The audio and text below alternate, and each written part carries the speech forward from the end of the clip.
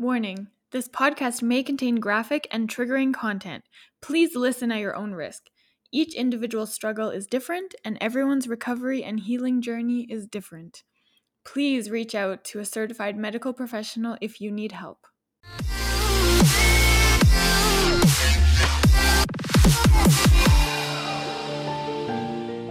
Welcome to episode 23 of Stomp the Stigma, the podcast aimed to fight the stigma surrounding mental health through education, awareness, experiences, stories, resources, and the vulnerable truth.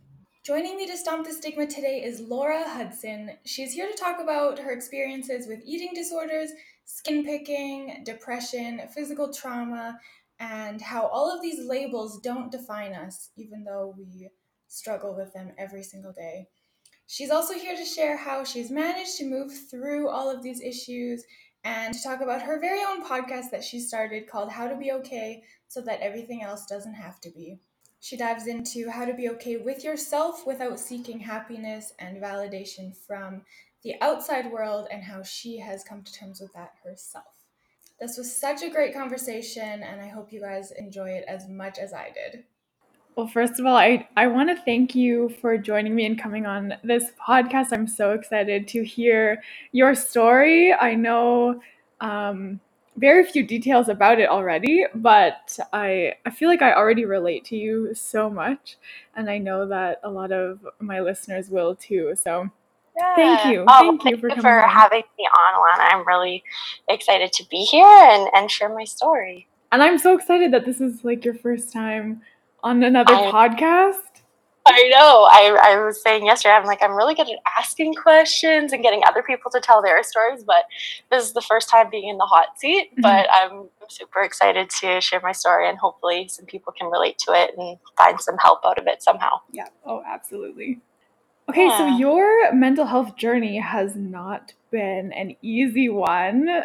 From binge eating, depression, anxiety, skin picking disorder, a little bit of physical trauma. There's been so much. I guess to start, do you remember kind of the beginning or when you first started noticing these thoughts and feelings related to like your mental health struggles? Yeah, no, that's a good question. Honestly, I think for as long as I can remember, I have always tried to source my okayness from outside of myself. And I think that just comes down to the fact that I have always really struggled to love and accept myself and just provide myself with compassion and validation. And I think that as humans, we all need that. And so I think my young self was okay, well, if you're not going to give it to me, I'll just go elsewhere for it. So I was obsessed with good grades. I was an athlete, and I had to be the best. When I got into high school, I was obsessed with fitting in with the cool crowd and wanted attention from the boys. And so my eating disorder kicked off in about grade 9, grade 10, because I wanted to look like the other girls who were getting attention from boys. And so I feel like I pretty much just always felt like I was chasing after happiness outside of myself. But I've had a fairly happy childhood. I had loving parents, a good home life, but I just internally was always kind of at war with myself and really, really critical and hard on myself. And I think that the problem with that approach of needing everyone else to be okay with you, to be okay, is that you don't have any control over the waves. They're as much as I convince myself, if I study hard enough, if I work hard enough at practice, if I restrict my eating enough, if I say the right thing to the right person at the right time, everything will be okay and I'll be happy. That's not the case. Obviously, there's so much that's outside of your control, and you can't control the waves. You can just kind of surf them. But then also, as a highly sensitive perfectionist, people pleaser, whenever I got any type of negative feedback, whether it was from a teacher or a coach or a friend or a boy, it would just cut me so deep.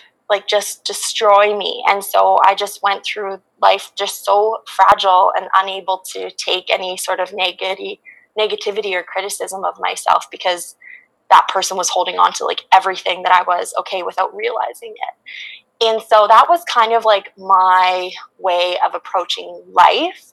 And then it all kind of came down, kind of my first kind of crashing down happened after my first year of university. And I can kind of share that story, but maybe I'll pause. Did I kind of answer your question to start though? Yeah. And everything you just said, I'm like, oh my God, we are we are so similar. This is crazy. Just trying to find Awesome. happiness and okayness outside of yourself and trying to get that like validation from external sources that was a huge part of my journey too. Yeah. Absolutely. Yeah, it's tough. It's not easy doing it that way. Okay, so this might be kind of a big, broad question. But can you kind of walk us through your journey and your experiences? Like, was that a linear journey? Did you experience these different issues like one after another, or was it all kind of at the same time? Yeah. And can you, kind of go through that whole journey up to this point? Yeah, so I would say my anxiety, like I was always a very anxious kid, and I think that came from like my obsession with controlling my environment because I needed it to be okay so that I was okay. So like I was up so late the night before my first day of grade 3 because I was so stressed that like I was coming from another school, and I was certain that the students in the school that I was going back to was they had learned like handwriting and multiplication or something, and I didn't learn it. And my parents like could not calm me down. Like I was so stressed out, like about grade 3. And every parent teacher interview from like my very beginning all the way through, it was like the exact same script where the teacher would come and be like, Laura's a great student, but like she just needs to chill out. Like she's fine. And my parents were like, we know, like we do this every year. Like we don't know why, but I was just always just like really high strung and really anxious as a kid. And then, so I would say the anxiety was kind of the first thing. And then I alluded to this kind of crash after my first year of university. So that was when the depression really crept in. So what happened there was a multitude of factors. Like, for example, I was on Accutane for my acne at the time, and we know that Accutane can lead to depression. Yeah. It's proven. As well as I was newly a vegetarian, and so I was eating like peanut butter sandwiches. So I was very B12 deficient. There's no doubt, because B12 comes from animals, and that can lead to depression as well. I was trying to just navigate being in university, and my friend group was changing. There was a lot of environmental factors. The summer after my first year university, I kind of had a traumatic sexual experience that I did not process at all at the time. I was also kind of estranged from my sister, which I have an episode of that in my own podcast. We can kind of get into it if you want, but I was feeling really distant and disconnected from her.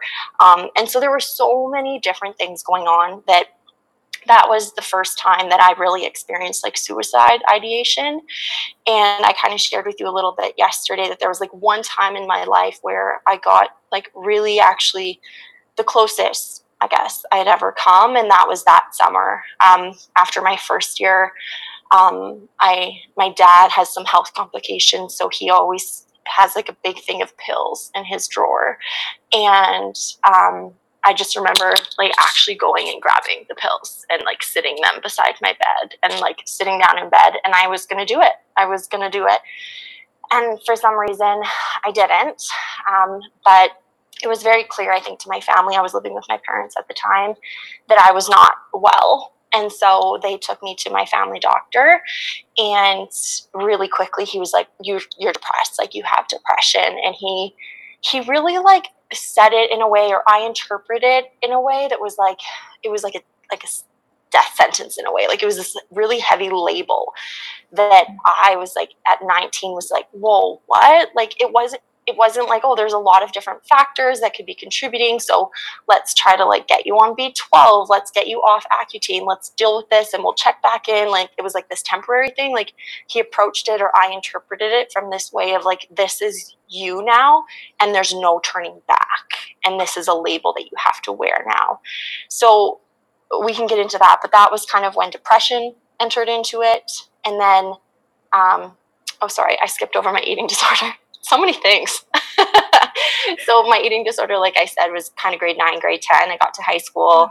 I really wanted all the boys to like me and give me attention. And I was never a larger kid, but I was like athletic build, 5'8", and all the girls were like 5'1", super petite.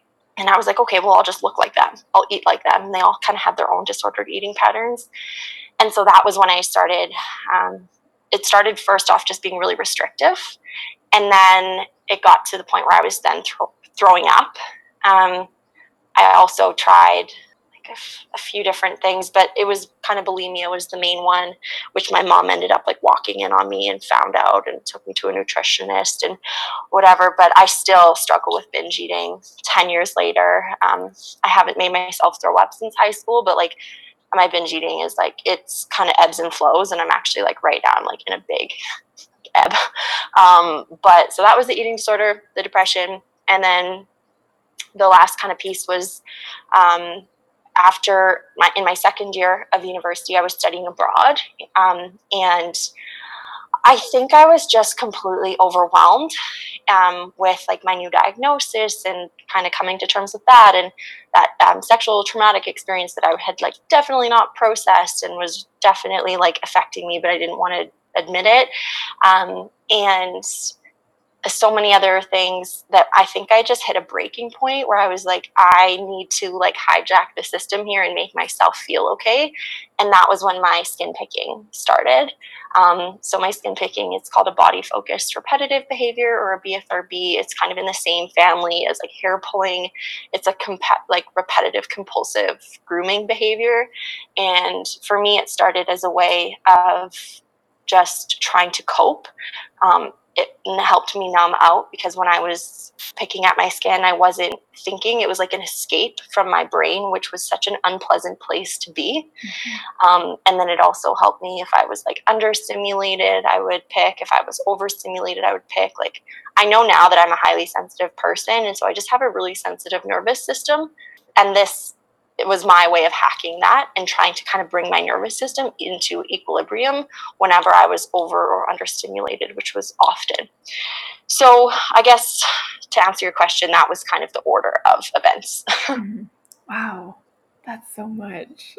But I feel like I'm kind of the same way. I'm like, there's so many things to go over. Wow. Yeah.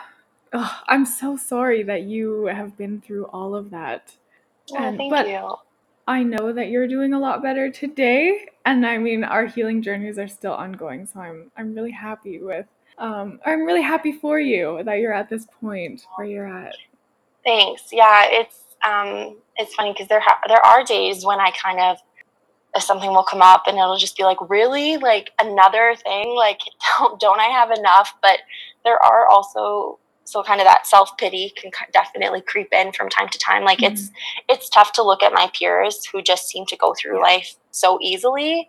And I kind of, my favorite like analogy for it is like, life is like we're all scuba diving or something, but like I just have a snorkel set. Like I don't feel equipped in the same way that they do. Where like, but they're like, Laura, like come on down, like let's do this. And I'm like struggling to just like gasp for air in my little snorkel set, and I'm like, I just don't feel equipped, and I just don't feel like I was given the same blank slate that they all were. And that's of course life. We all have different kind of experiences that put us where we are, but I think on a good day, I can recognize that, like, I am also really grateful for a lot of my suffering, because it's given me so much compassion for other people. And that's one of my favorite qualities about myself, is my compassion and my empathy. And then it's also like, I find people who have struggled with their mental health to be some of the most like resilient, strong, self-aware people that I know, because you're forced to just A, suffer and be resilient, but then B, like, get to know yourself. And then I find people who know themselves to be so much more enjoyable to connect with, because they're aware of what their tics are and what they're bringing to any given experience. So their eyes are more open. So yeah, it's a double-edged sword. Like, obviously there's a lot of tough parts to it, but on the good days, like, I can actually be kind of grateful for it at the same time. Mm-hmm. Oh yeah, I totally get that. I love that analogy too, the snorkeling analogy. That is so spot on. I love that. Yeah, or the other one that I say is it's like what is it? In old Roman times, they would be in the Colosseum and there would be like fights, gladiator fights. Yeah. Everyone is we're all in a gladiator fight, and like all my friends have like all of the weapons that they could possibly need, and I'm like a spoon. Expected to kind of like do the same things, and I'm like, fuck off, are you serious? Like, what am I doing with this? Like, oh, it's so good. Okay, was there kind of a low point for you when you kind of realized, okay, maybe there's something wrong, or like maybe I need to get help or turn to somebody? Was that kind of when you were sitting there with those pills, or was there a low point for you elsewhere? I think sitting there on my bed with those pills was definitely a low point, absolutely. But in terms of a point where I like recognize like I need to do something different here, like this isn't working, was actually a number of years later. Unfortunately for me, I spent a lot more years after that time sitting on the bed trying to find okayness and happiness outside of myself. In fact, like all through university, my plan was to move out to Vancouver. I went to the University of Regina in Saskatchewan, where my hometown is. And I had it in my head that as soon as I graduate, I'm moving to Vancouver. And for some reason, I had it in my head that like all of my problems would stay behind. And I would just get to Vancouver and I would be this like cool West Coast girl working at my dream job, hanging out in the mountains, like living my best life. And so I was just like, I just have to get to Vancouver. I just have to get to Vancouver. And so 2015 spring, I graduate university and literally moved out to Vancouver before my convocation ceremony. Like, I was just like, boom, I'm gone. I was out. And that experience was so pivotal for me in my life because, long story short, I crashed so hard, like face plant. I was working at a job that was like it was a nonprofit. I was barely making minimum wage in Vancouver, the most expensive city in the country. Could not afford anything. I was so homesick, so far away from my friends and family, deep in the throes of my disordered eating because I was trying to find healing and just comfort in food. So like mentally unwell. And I stayed there for like 9 or 10 months. And then it was just really clear that I needed to come home because I was like so unwell. And I didn't want to accept defeat, especially because I was like, but this is the place where I get happy. This is the place where I live the life that I've been waiting to live. I can't go home and just be in my parents' basement again. Like, for so long, I had held on to this hope that like it was all going to get better when I got there, and it didn't. It got worse. And so I finally accepted defeat and moved home to my parents' basement after like 10 months. Had to quit my job. And that was really the start of my healing journey, because I think for the first time, I also just just serendipitous moment found this book called What's in the Way is the Way by Mary O'Malley. I talk about this book a lot because it absolutely changed the trajectory of my life. And essentially what I learned from that book was that I had tried to change everything I possibly could to try to feel happy. My body, my job, my city, you name it. And it never worked. I would lose the 10 pounds and I wasn't happy. I would move to Vancouver and I just got more depressed. And I recognized through reading that book that there was like one thing that I never did try to change through that whole time. And that was my brain, like my mind, like the thing through which all of the other things were being experienced. And when I recognized that, it was like this massive aha moment where I'm like, oh, like happiness doesn't exist in the external. Like it only exists in the internal in this exact moment. And it's up to me if I want to feel it. Like that's how happiness works, actually. And it was this big moment, and I felt like I was like, oh my God, I get it now. Like I finally figured out life. Like, yay. But then that was like soon followed by like, I was still searching for happiness in the external. And I had no idea how to find happiness in the internal. Because when I believed that happiness existed in a size 6 pair of jeans, I could do that. I could, like I could restrict myself and exercise and like get my body to a certain point. And so even though it was outside of myself, it was always like just up the road and I could see it. But as soon as I recognized like, ah, shit, that's not actually how it works, I became really overwhelmed because I'm like, I have no idea how to feel happy with my current moment and my present moment. And so I like dived into all of these different areas of psychology and Buddhism and Eastern spirituality and psychology and yoga. And it was really a pivotal moment for me in that journey. So I would say Vancouver was that was like the lowest crash, like faceplant moment that sparked everything else. I think there's a big difference between kind of a point when you realize that you really need help versus the point when you realize that your mental health issues or your illnesses are not going to define you and you're going to kind of look to yourself to get better. You know what I mean? I think for me, because we talked about this yesterday, when I went to my family doctor to try and get a referral to like a psychologist or somebody, because I knew that I was in such a dark place that I needed some help from somebody else. But I don't think that I really started to heal fully until maybe a couple of years ago, when I kind of realized, okay, I've lost myself and I need to find who I am in order to be happy. And I guess exactly what your podcast is about, not looking elsewhere for my happiness or my okayness. Yeah. And you make such a good point about like we wear these kind of labels, and I think I have such a complicated relationship with labels where like in some ways I'm like, they're so great. They really help me. They help me identify who I am and make sense of my experience. And then in other ways, I'm like, they do not serve me. Like I have worn this label of like, I'm a depressed, anxious person since I was 19 sitting in my doctor's office. And it's really affected everything. Like I think even when dating, I'm like, oh, would he really want to be with like a depressed person? Like it's just this massive like label. It's like the first thing you should know is like I have depression, and then it's like, oh, by the way, my name's Laura. I'm 20 years old. And I think that it's only been in the like past like maybe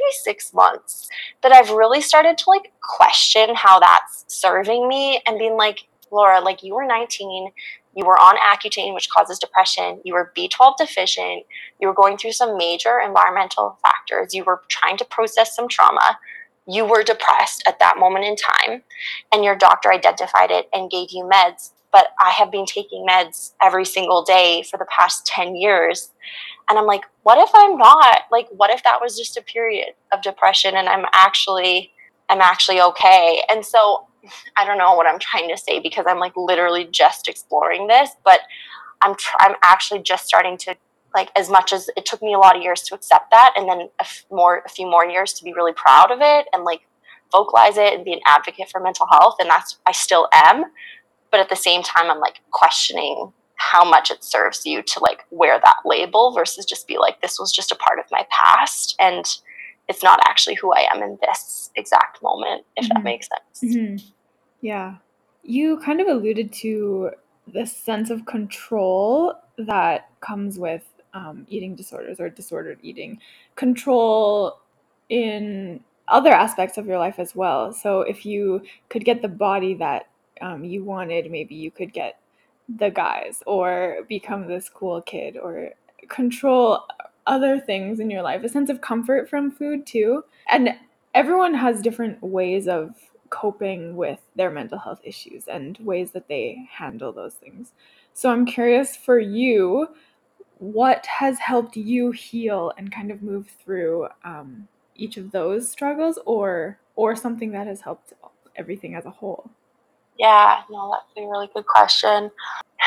I would say some of the biggest things that have helped me were talking about it, like vocalizing it and just owning it as part of myself. Like, perfect example was my BFRB, like my skin picking disorder. That's a really hard one to swallow because there's a lot of shame that comes with that, and it just feels like a really bad habit that you should kick, and it's really challenging to like accept it about yourself. And so I, like, for years just like held that inside of myself, and like my immediate family knew and I hid it from everybody else.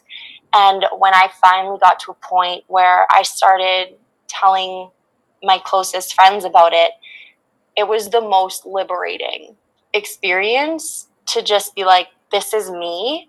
This is something that is a part of me.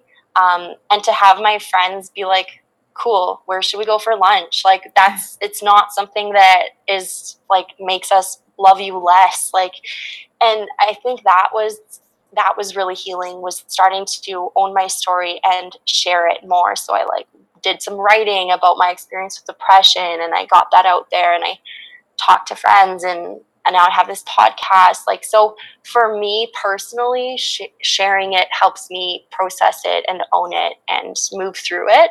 I think also journaling has been like one of my best tools, because for me, like, my thoughts can be so harsh and so harmful and so irrational. And so I think when I like put pen to paper and I just like start my day by like writing out, here are the thoughts that are going through my head, it helps me to recognize that like this is not my reality. This is my perception of reality, but like it's not reality. Like, it's that dissociation between my thoughts and myself, which kind of leads me into yoga and Buddhism and spirituality. That's been huge. Like, the you are not your thoughts kind of thing has just been, for someone whose thoughts have like controlled her life and brought so much harm to me, like, when someone was like, hey, that's not actually real, like, that's not you, it's impossible to describe that feeling. It was just like, okay, like, yeah, I like that better than what I've kind of been thinking. So I think exploring spirituality, and yoga and meditation has been huge for me. I think, yeah. And then, like, for specifically, like, for example, with my BFRB, with my skin picking, if any of your listeners are listening and are like, oh, wow, that resonates with me. I have a compulsive, like, body focused repetitive behavior. What helped me the most was like finding resources around it, and then ultimately finding like the TLC Foundation, and then ultimately working with a psychologist that was specialized in that area, and he worked with me on acceptance commitment therapy combined with the Combe model, which is a model specifically designed for BFRB recovery, and that's helped me a ton. So that's kind of a specific niche one, but I wanted to point that out in case that's one's resonating with anybody.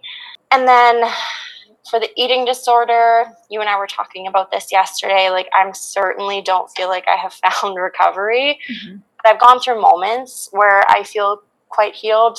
And I think what has worked for me is finding the foods that just aren't safe for me, and just hijack my brain and being like, okay, I'm just going to stay away from that cake, like, because I hate what it does to my brain. And it's not a restrictive, like, you're not allowed to have the cake because I don't want my body to look a certain way or will get fat or anything. Like, it's purely like an act of love for me, because it's like, we don't like what that cake does to our brain, and I'm not interested in the mental warfare that happens as soon as that enters my system. So I'm going to make the compassionate choice to just eat the chips instead, even though they're not any healthier, but like, I can eat chips more in moderation than I can eat cake, so with my eating disorder, I'm definitely not healed, but that one looking at things that way really helped. And then I'm still on that journey, to answer your question, I guess. But yeah, that was a big ramble. But did I answer your question? Yeah. Oh, that was great. That was great. Okay.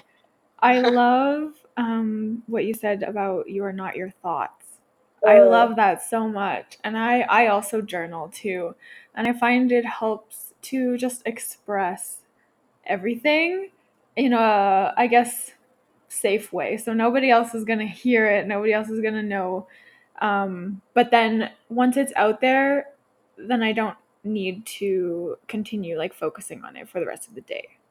Absolutely. And once you write it down, you can also like rebuttal it a little bit. Like you can write down the negative thought and then you can just question it and be like, okay, but logically this. So do we really want to spend all day listening to that specific story when we know it's not true or it's not real? So I think, yeah, I agree. I think journaling is a fantastic tool for creating that dissociation between your thoughts and your reality. I also love that you said your kind of dietary restrictions that you've put on yourself is an act of love. I love that so much because I think that explains it perfectly. It's not a restriction to make your body or to change your body. It's just a restriction because you know what that does to your brain and it doesn't make you feel good. And that's just out of love for yourself.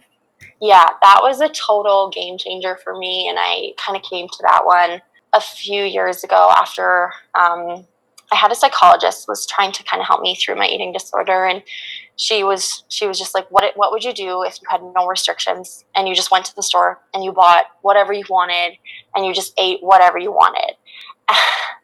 And I gained like so much weight so fast because I consumed so much food. Because for the first time in my life, I was like, yeah, okay, no restrictions. And I just went haywire. Like I went nuts for it.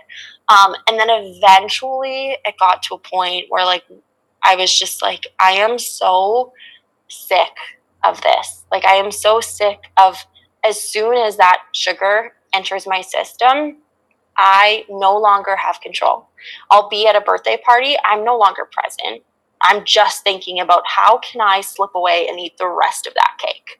Or it bothers me so much that someone can eat one piece of cake and be content. Like for some reason, I'm like, fuck you. Like that, like screw you and your moderation. Yeah. Like, and so I think I like finally got to a point where it was just like a surrender, where it was just like, I'm done this fight. Like, I'm not interested. I'm not game for this anymore. And so it was like, it was so much easier for me to go to the birthday party and just not have a piece of cake and just to have whatever else I needed to have in that moment than it was for me to go to the birthday party, have one piece of cake, and then spend the whole birthday party wishing I could have the rest of the cake and hating everyone else for just being happy to eat one piece. Like so it really came to me where I was just like, it wasn't restriction. It was just a surrender and like I'm choosing peace in this moment, not war, because that's what that is for me. Yeah. Yeah. Oh, that's amazing. Yeah. Okay, I'm curious about your skin picking because I have not had much exposure to that or that concept in my life really. So I guess like is that just a way to distract yourself and to just get out of your head or like how does that work for you? Yeah, really good question. So with skin picking or any body focused repetitive behavior, it's the reason that there's not a one size fits all recovery model is because there's not a one size fits all like condition. Like it serves everybody differently.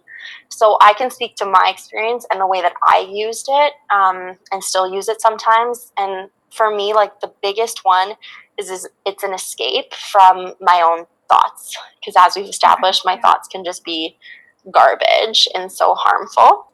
And so when I'm picking at my skin, I am so hyper focused on my skin. Like I am 1 inch away from the mirror or my head is down and like everything else goes away in that moment. And it is the best feeling in the whole world, because nothing else can turn off my brain and my annoying little chatty brain the way that my skin picking can. Nothing. So for me, it serves a real like cognitive function in that it provides me relief from my really harmful thoughts. Or it can also, I kind of alluded to this, but my best description of it is people with BFRBs have a highly sensitive nervous system. And so our just right zone is quite small. So you can think of everybody's nervous systems as, is it like a speedometer or something in your car where it's just kind of like, okay, over here you're really understimulated. You're watching TV, you're bored, you're at work, you don't want to be there. You're sitting in a room by yourself and you're just like, you don't know where your phone is and you're just killing time or whatever. Like, you're really understimulated. Over here, you're really overstimulated. So you're studying for an exam, you're completely overwhelmed. Work is so stressful. You're having relationship challenges, like whatever. It's really stressful. And then everyone has that just right zone. But for people who live with BFRBs, that just right zone is so narrow. So we like really easily fall to one side or the other. And so in a lot of ways, it can bring me up when I'm down. Like if I'm watching TV and my nervous system is really understimulated, really bored, I'll engage in the behavior. Or on the other end of the spectrum, I'm at work, I'm super stressed out, I'll just like lean back in my chair and pick at my shoulder and like it'll bring me back into an equilibrium point. So it's a hijack into the nervous system. But the comprehensive behavioral model, like definitely look into the COMB model, COMB model, if this is something that resonates with you, because it's so complex and it serves so many different functions for people. But to answer your question, for me, the number one was relief and escapism. Mm-hmm. Oh, wow. That is so interesting. Yeah. And also what's interesting for me is that I didn't develop it until I was like 19 or 20. And like often people are like 18 months old, I was pulling my hair out. Like it starts like really, really young. Wow. Like I've been to a few conferences now for people with BFRBs. Like there's like international conferences that you can go to or retreats. And I've been to both. And there'll be like a 5-year-old kid running around with no hair because she pulled all of her hair out because a traumatic experience happened to her, and this was her way of coping with it. So it often will start really, really, really young. I was a bit of an anomaly in that, like, I was kind of okay. I was a highly anxious kid, whatever. And then gradually, as we talked about those like early adult years, a lot of things happened for me. And I think my body was just like, okay, like I've found a hack and I'm going to make us better and I'm going to take us away from all of this pain. So here you go. And I discovered it when I was that old. And the way that it works is that you can never actually fully recover. Like once you have a BFRB, you have a BFRB. You can put it into remission through a ton of work, which is kind of where I'm at right now. I've got it kind of into remission. But the reality of the situation is, like, if next week something super traumatic happened to me, chances are I will lean on my BFRB because it is something that I know helps me cope. Wow. It's like a coping mechanism. Mm-hmm. Mm-hmm. It's an interesting one. Yeah. Okay, so now that you're kind of, I guess, reflecting on your whole journey and looking back over the whole journey, is there any advice that you would give your younger self? Or is there any advice that you wish that somebody would have given you back then? Yeah, that's a really good question. I think if someone would have told me a lot earlier on than when I discovered it at like 23, 24, that happiness does not exist in a smaller pant size. Happiness is not waiting for me in Vancouver. Everything, like everything that I'm possibly searching for in the world, like exists inside of me right now. And if I can get rid of all of the noise through healthy coping mechanisms, then you can be okay right now. Mm-hmm. Like, I think that's what I would want to have known a long time ago. I probably wouldn't have believed him I would have been like, yeah, okay, cool. I'm going to keep dieting and planning out my future and whatever. But I think that would have been really helpful to hear. Yeah. I hope I would have believed this person coming back from the future to tell me this. But yeah, I don't know, like one of my favorite kind of analogies for it, clearly I speak in a lot of analogies, I guess, but my yoga teacher was describing this to me. We were actually talking about like subtle anatomy and like different yoga stuff, but he kind of explains it like if someone, if you're holding like 5 textbooks in your hand and someone walks by and like gently places a penny on top of the textbooks, like you're not going to notice that there is a penny now on top of your hand at all. But if you have your palm open and it's empty and someone walks by and places a penny on it, like you're gonna feel that. You're going to notice it. Yeah. And so I think I like that. I like thinking of it that way because life is kind of about like getting rid of those textbooks and just like removing all of these other filters and experiences that you have on your life and just like experiencing life like purely as it's happening, how it's happening, without all of your like I kind of picture like I'm going through life with goggles on. Like I'm not actually experiencing reality as it is. I'm experiencing it through all of my stories. And so it's kind of like I like this idea of like you can actually get rid of these stories. You can silence them for times and just experience life as it is in this current moment. And so I think I would want to tell myself that and start working on that at a younger age because it's not easy. It's like life's work. But that would be something helpful. And just, I think something that I still would want to hear from myself is like that, like you're okay and like to be kinder to yourself. Yeah. And I think I definitely haven't mastered this. Like I'm like, unfortunately, I'd be lying here if I was like, I absolutely love myself. I adore myself. I have the best relationship I've ever had with myself. Like that's not the case. I still like deeply struggle with self-love. But just love yourself, find a way, or not even, I think I saw something where it was like, you don't even have to love yourself, but you just have to like accept yourself to start. And I think that would be something that would be helpful for me to hear from myself is just start working away on that self-acceptance, because that searching that you're doing and everybody else, like you're the only one capable of giving it to yourself.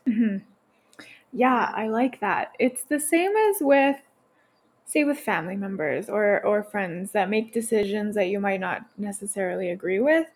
You don't have to agree with what they're doing, but just you should respect it, you know? And so I think that's the same with yourself. You don't necessarily have to be completely in love with yourself, but show yourself the same respect and don't kind of put yourself down. You know what I mean? Yeah, like it's so interesting for me because I'm so compassionate and I'm so empathetic. Like I really feel others' pain. Like I'm a vegetarian. I'm so kind to like the ants on the ground. I'll step around them, you know, like I don't want to cause harm to anything or anyone. I'm so gentle with others, but then like I'm so harsh and so cruel to myself. And it's like if I was as kind to myself, like an ounce of it, as I am to every other person in the world, my life would be so much easier. Like for some reason, I'm so cruel and so hard on myself. So yeah, I kind of like that idea of just like take that acceptance and grace and love that you give others and try to find a way to provide that for yourself. Yeah, exactly. Yeah. Okay. Easier said than done, but oh yeah. Okay, I want to shift to your podcast. Your podcast is called How to Be Okay, so that everything else doesn't have to be, and I love it so much. I love the whole concept behind it. For everyone that's listening, or maybe people that haven't heard of it, can you kind of describe the premise behind it and how you got started with it? Yeah, for sure. So I think I've always loved storytelling And I've always loved to connect with people on a deep level. And so I've had this like draw to podcasting for quite a few years. Like I told you, when I moved home from Vancouver and I read that book and I had this big epiphany about how life's not actually about the pursuit of happiness, I actually started a blog called The Non-Pursuit of Happiness. And that was my first experience just like writing out my story and sharing it with the world. And I doubt anybody ever read it, but that would to me was like a really cool process, because it was the first time where I was like, I feel like I have something important to say.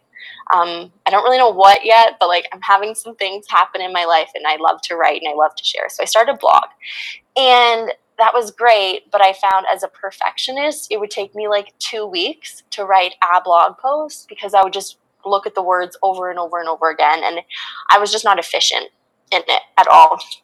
And so I was like, what if I just spoke? Like, what if I just talked into a mic? And I feel like I would be less critical and less perfectionistic about it. And so that was when I started my first podcast a number of years ago, called The Non-Pursuit of Happiness. And I loved it, but I had no idea what I was doing. I did no best practices. I just like recorded into my like mic feature on my phone and then like uploaded that to the hosting site. And there was like I didn't learn the technical side of podcasting at all, or the business side of it.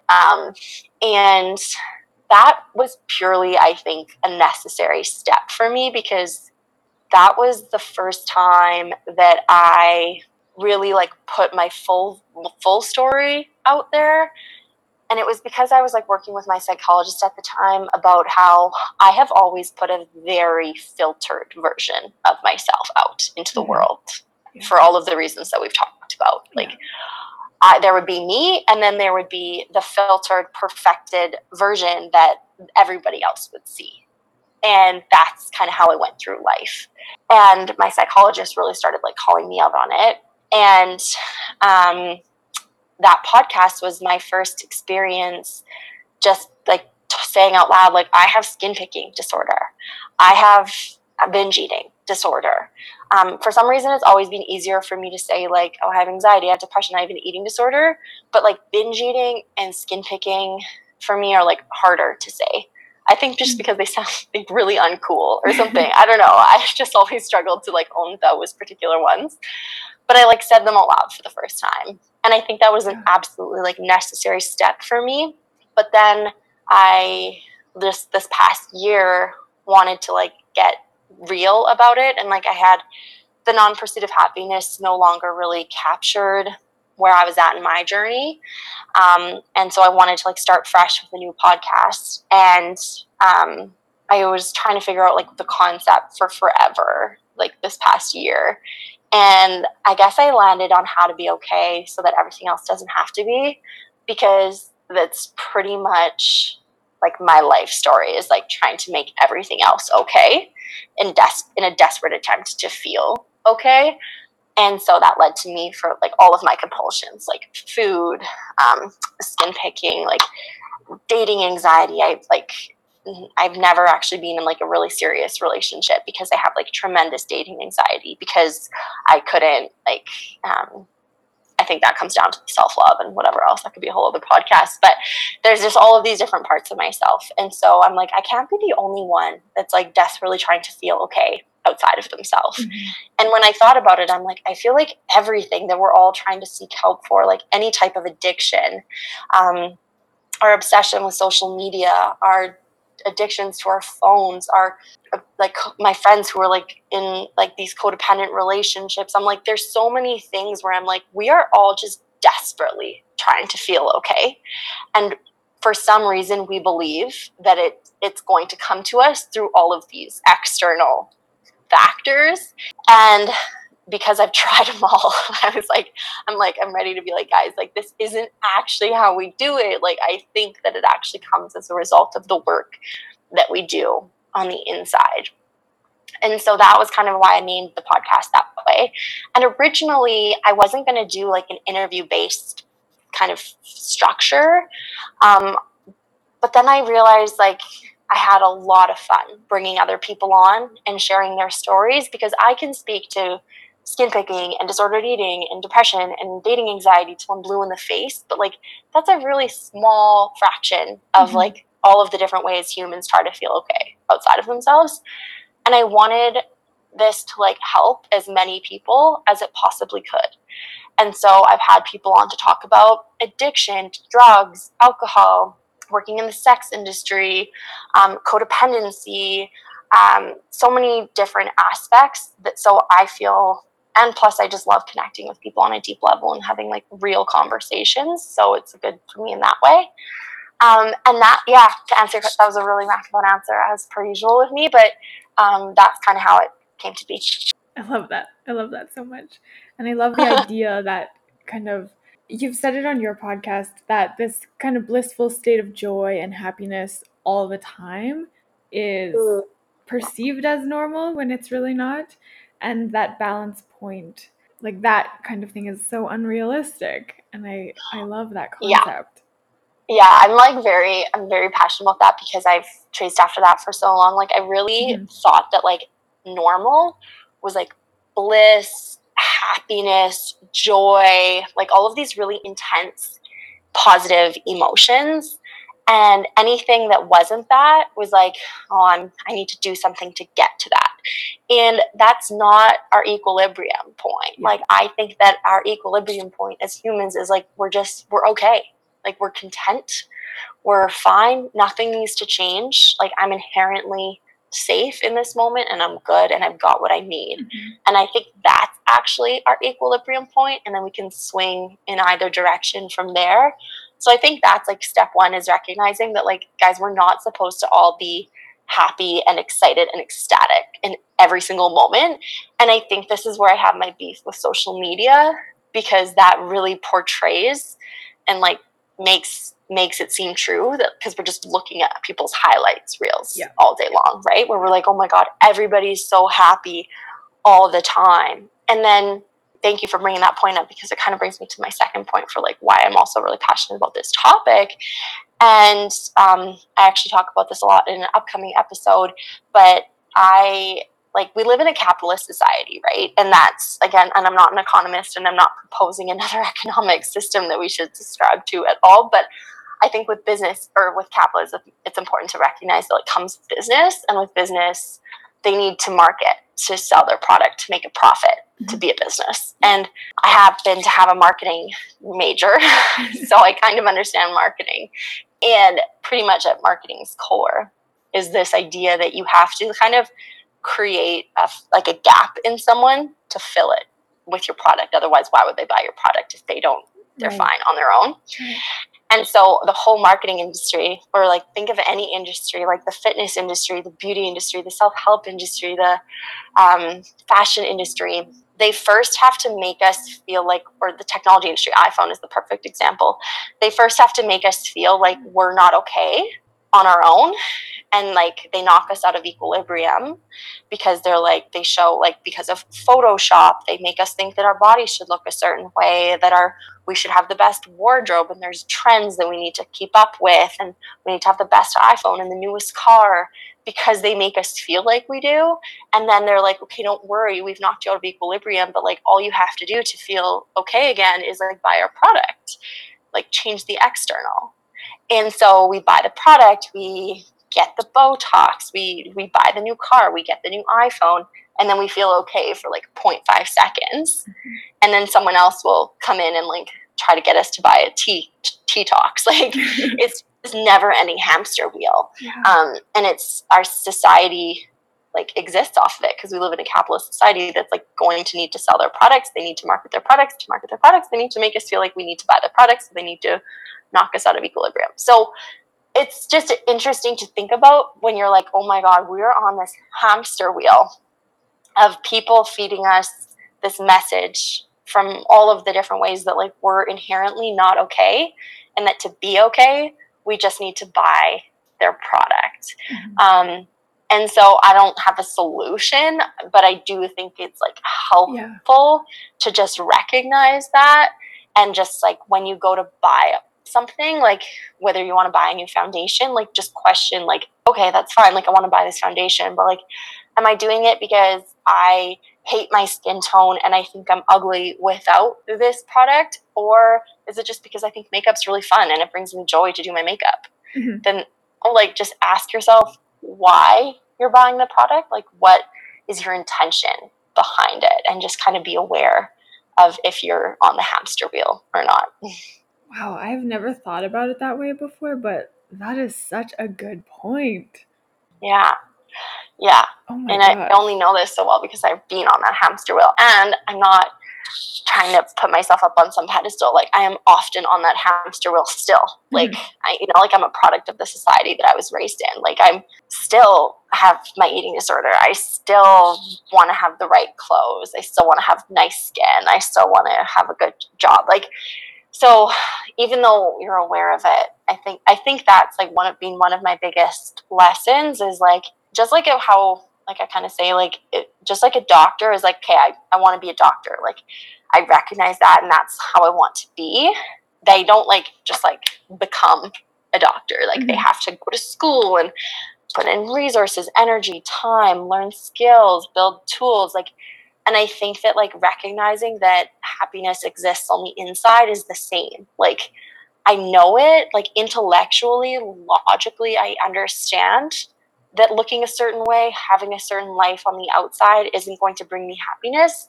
I still spend like 80% of my time chasing happiness on the outside because it's so hard. Yeah. Okay, on your podcast, you like to ask these kind of rapid fire questions to some of your guests. So you're gonna throw it back at me. I'm curious what your answers would be for them. So I would love to throw those back at you if that's okay. Absolutely. Yeah, I don't even remember what the questions are, but hit me. Okay. I am most okay when? I am most okay when I'm journaling. Oh, I like that one. I have the firmest grasp on reality, I think. I'm like Yeah. not as far up in the clouds as I can get to any other given moment. Oh, I love that. Okay.